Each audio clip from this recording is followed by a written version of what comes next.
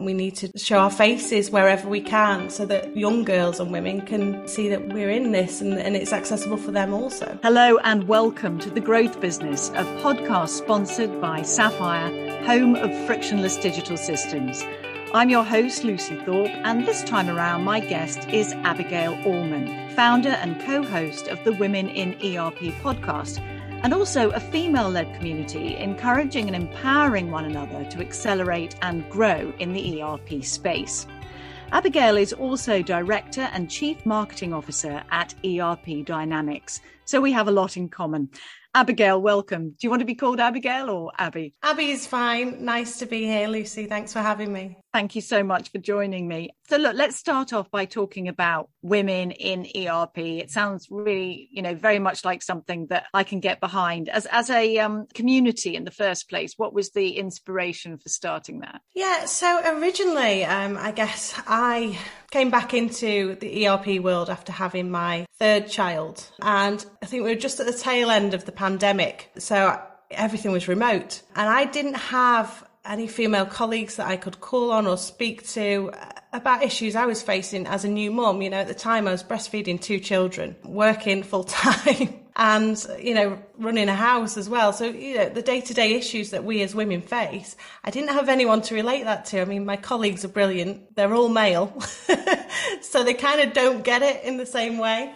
So I created the LinkedIn group as a way to reach out to other women in the same industry, going through the same issues, their own issues that they may need support with as well. And we just created this group. And from that then developed into a podcast, which is the Women in ERP podcast, which I host with my co-host, Stephanie Poor. She works for IFS. And we talk about all things ERP, but also we have a general chit chat about life and issues and that kind of thing. It's a brilliant way to have a chat and to get ideas across, isn't it? Yeah, it is. And we do it in a different way. I mean, many podcasts that I subscribe to and listen to around ERP and manufacturing and industry are very sort of highbrow. It's very technical as well. And we just kind of wanted to make something that was approachable, accessible by other women, not so much daunting or scary. We don't use a lot of terminology.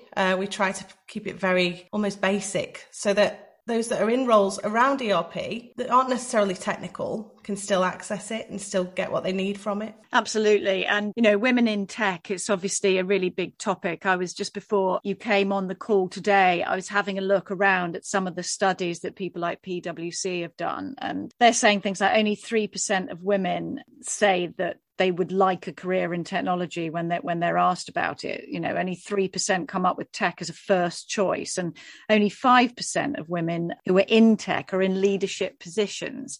I mean, these are really bad figures, aren't they? Yeah, it's awful. And I think it's largely to do with education around what tech is. I think women see tech as, it's coding and it's programming and it's all this stuff that, scary stuff I don't understand, when really tech is real. It's a product like anything else. It can be a product and you can be creative around that product, whatever that product is.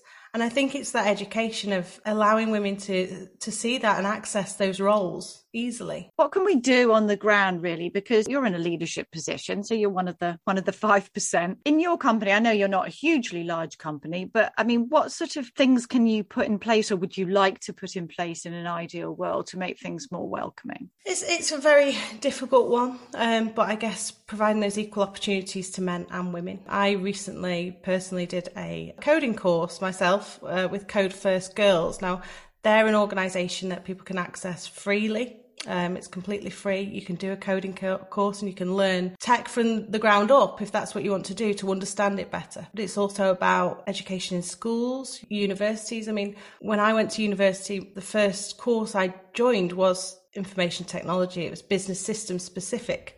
And I actually dropped out because I was the only woman on the course. There was nobody like me. There was no female teachers. So I couldn't see me anywhere in that. And I moved over to business marketing. But yeah, I think those of us that are in technology and are in those leadership positions need to shout more. We need to contribute more to the community. We need to show our faces wherever we can so that young girls and women can see that we're in this and it's accessible for them also. I noticed that you've got a very attractive T-shirt on, which I can see, but the listeners to the podcast can't, but it says STEMinist, as in STEM subjects, presumably. Yes, referencing the fact that we do need more girls to get involved in STEM subject from the get-go, really. That's it. I've got 2 daughters myself, and I would just like them to be able to access whatever they want to access, and to be a part of whichever community or industry they decide to be a part of. You know, it shouldn't be a case of, oh, I don't want to get into that because that's a male dominant industry. Just want them to live and work freely. I mean, I don't want to labour the whole kids thing, because women get asked about how they bring up their kids. Men rarely get asked about how they bring up their kids, and it's not fair. But, you know, we're in an interesting position. You've got girls and boys, haven't you? Do you notice inherent, innate differences in them? Because however hard we try, sometimes we can't do everything. We can't battle against the way sort of society is set up. It's a difficult one because me and my husband, we actually parent equally. So he's a airline pilot and he works shifts, and I work around him and he works around me, and we don't actually have childcare. We do it between us. So the influence on our kids has been very much equal. I think between girls and boys anyway, I might get some kickback from this, I think there are innate differences. I notice my son he's only 1, but he's very boisterous, but he's also very needy. Whereas my girls are quite sort of independent minded, but also quite feminine in their choices, like, you know, for dance and things like that. They also play football. I don't know what he will be into yet, but whatever he wants to do, that's fine by me. My youngest girl is actually very engineering minded in a way. So it'll be interesting to see where she goes, because she's constantly tinkering with things and building things. So, I mean, I'm sure girls have always wanted to do that. The question is whether or not they're told that that's okay and encouraged to do more of it, or whether they're sort of shut down. My dad was in technology, and he'd constantly be building, you know, as hobbies as kids, we would build computers, and we'd learn about motherboards and components and everything else, and we'd build our own computers.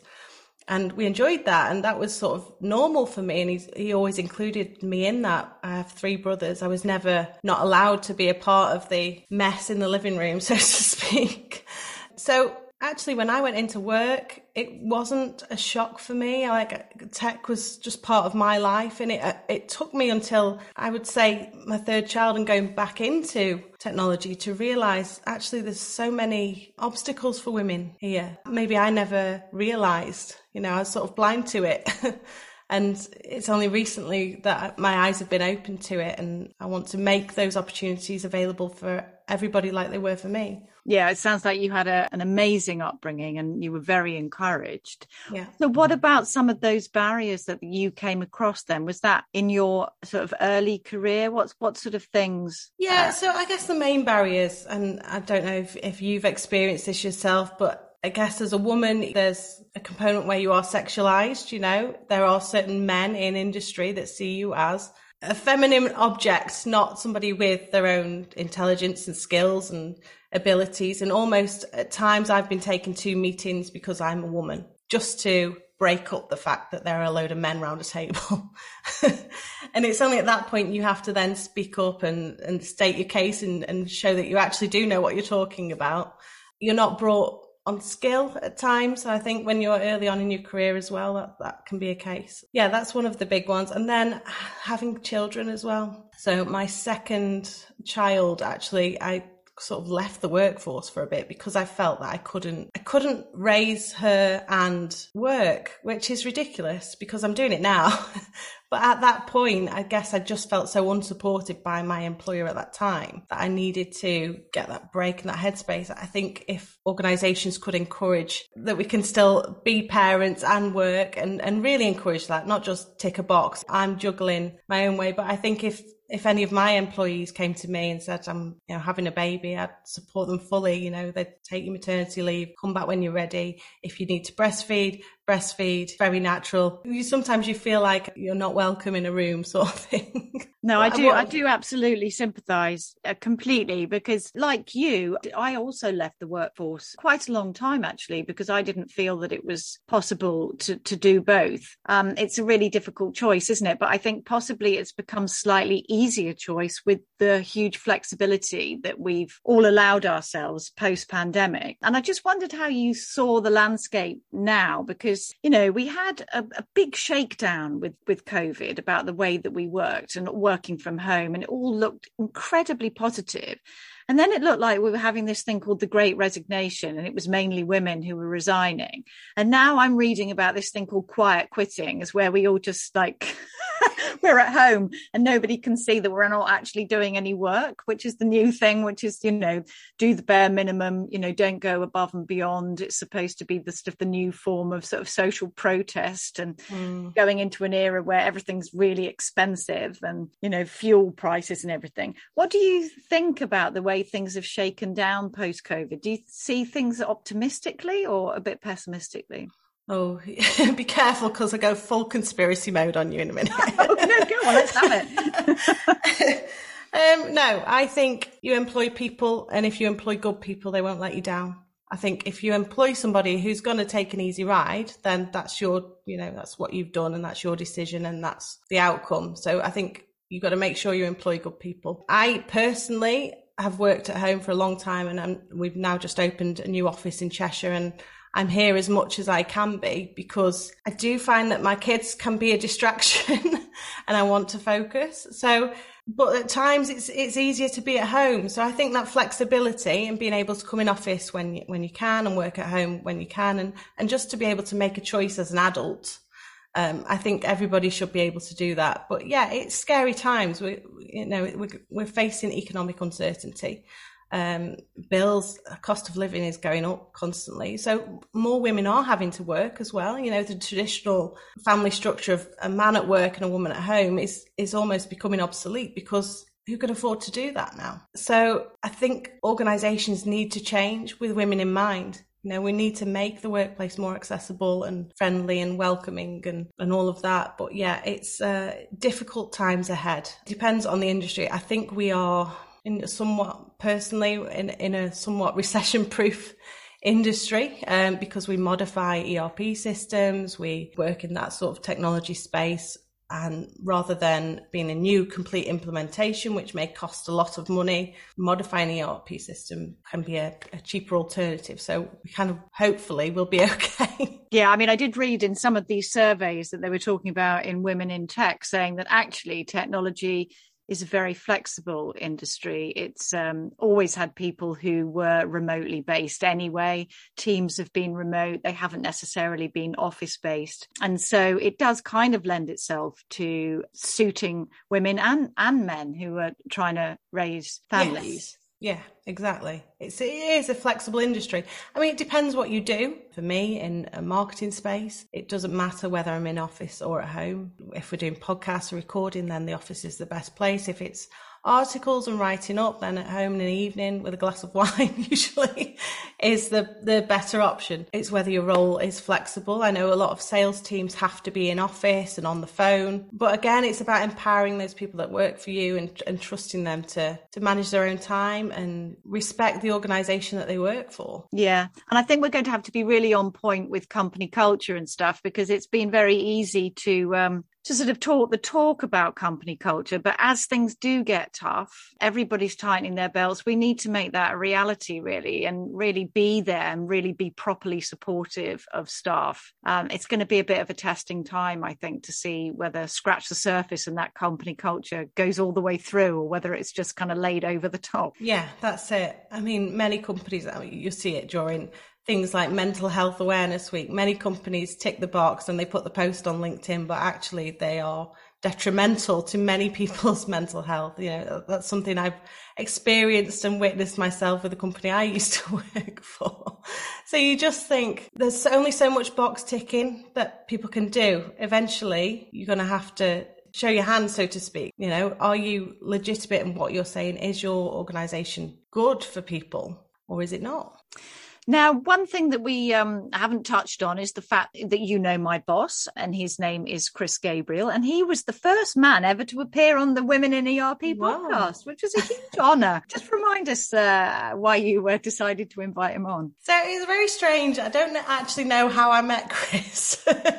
He just he kept coming up on my LinkedIn. And then one day he did this post about his mum suffering with dementia. And I'd been through something similar with my granddad, who had suffered with dementia, he's since passed. But it spoke to me. And the more I got to know Chris and interact with him, I realised that he was fantastic in his storytelling and the way that he can relate ERP systems or business systems to the impact on everyday life and something that's significant to you as a person. And I just find his approach fascinating. It's something I've never experienced before. It's always been like, this is a business system and this is what it does. Not, here's the impact on Joe Bloggs, who is going to work that day and then he wants to get home and be with his family.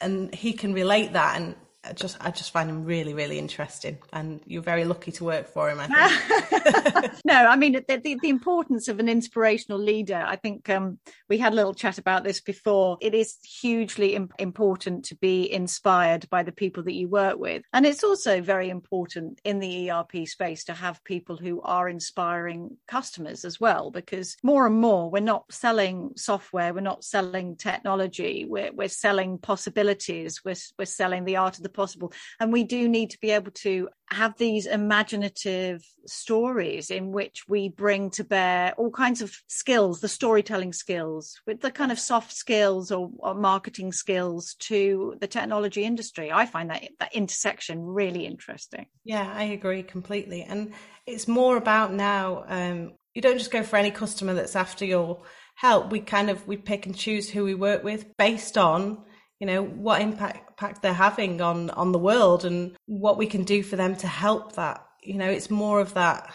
ethical conversation for us now. I don't know if you're finding that as well. It's not just a case of we'll work for anyone. I mean, it's certainly a lot easier and more attractive to work for companies who have got some kind of sense of social responsibility, and particularly when it comes to things like green issues, for example. Some of my favorite customers are the ones that are doing amazing things in terms of the green energy space. Yes. It's just a joy to tell their story because they're really trying and they're making a difference. That's it. Yeah, it is.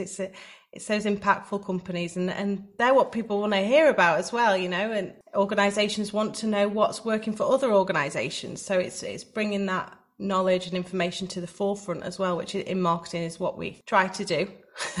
Absolutely. So have you always been a marketer, or tell me a little bit about a little bit of a potted history, because this is partly your company, isn't it? ERP. Yes. Yeah, so I've always worked in marketing, apart from when I used to work in opticians and was a barmaid. I first got into ERP. I was a single mum and I made the transition into technology because it paid more. As simple as that. I was working for more of a media company prior to that, and I had to support me and my daughter. And yeah, it's just grown from there. When I came back into the ERP space after having my third child, I was contracting for a while for an old colleague of mine, Rob Mullen. We used to work together for another company, and he formed a business with Kevin Douglas, and I came in and we were doing a lot of interesting work together, and we had the conversation, should I join the business? So they let me take 30%, and here's where we are today. I know that it's only August, it's not January when we normally do the kind of predictions type thing, but we're halfway through the year. It's been a pretty good year so far. Have you got any kind of like predictions for the future? Are you looking forward to anything particularly developing in the ERP space, or anything that your company's doing in particular? So we are currently doing some interesting stuff around, we're working with Google Chrome, so we've just partnered with Google, and we're working in the kiosk space at the moment. So we're developing software, working with some software that already exists actually, with a company called Treason, and we're using their software to pull out data from ERP systems to present on kiosks in a more interesting way. So we'll have things on there like news updates and staff news, along with your sales figures or your goods in and out or your production details and that kind of thing. So we're doing a lot of work around that at the moment. It's a new concept with IFS software we work with, so that's all interesting. And I think there's going to be a lot more in terms of AI use within the ERP sector. I think we're going to do a little bit around that. But yeah, as we know with any recession, which we are heading into, the manufacturing industry does tend to get impacted.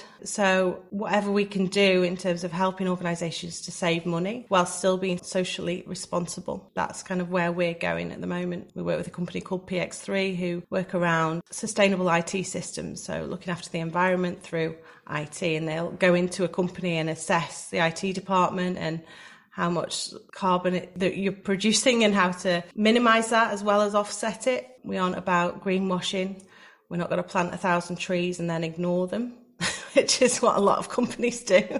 A brilliant aim to have, to make your green policies actually mean something. And that's very much something that we're behind. Look, how can women get involved in your group if they would like to know more, as we're kind of coming to the end now? So Women in ERP is, at the moment, it's in its infancy, so it is a LinkedIn group. We have a website, womeninERP.com, and a podcast available on Spotify, Apple, all the major podcasting networks. We are now developing it into a proper community website with resources and information that should help women access and thrive within the ERP sector. So there's a lot to come from us, but yeah, if you access us on LinkedIn or all the podcasting networks, you'll find us, myself and Stephanie. We do it as a labour of love, so we don't actually make any money from it at the moment.